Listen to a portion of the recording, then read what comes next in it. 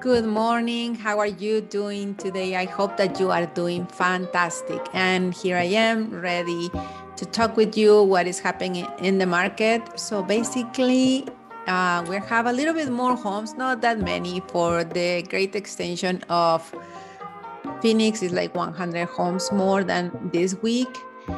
And everything looks good. The city of Phoenix has like around 600 homes available. The city of Scottsdale has around 600 homes too. And all Maricopa County has a little bit more homes, like 3-4 homes, 10 homes, except Tempe. Tempe has like 10 or 15. I'm just opening the file. Tempe has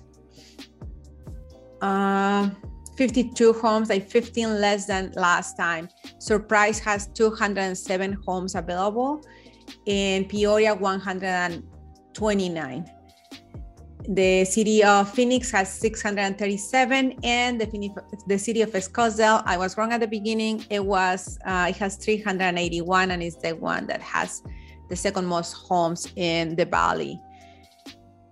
In general, we are doing good. Still, inventory is tight, but ready for you if you want to buy a home. And the other thing that I want to talk about is what can you do with your taxes? In Arizona, people are going to get in average $2,837 is what the statistics says when they make their measurements. And you can use that money if you are thinking buying a home. You can use that money to pay your closing costs or part of your closing costs, pay your down payment, pay your inspection.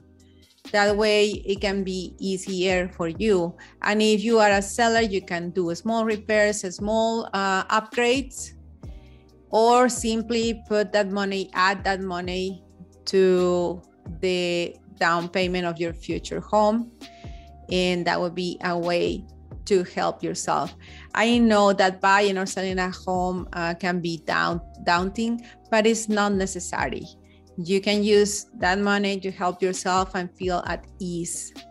So if you are thinking about selling or buying your home, or if you're only curious, you don't need to be ready, please call me. I am ready here to help you with any of your real estate needs or any of your questions. Have a fantastic day and a happy week, and talk to you soon. Thank you, and thank you for tuning in to Good Morning Arizona. Ciao now.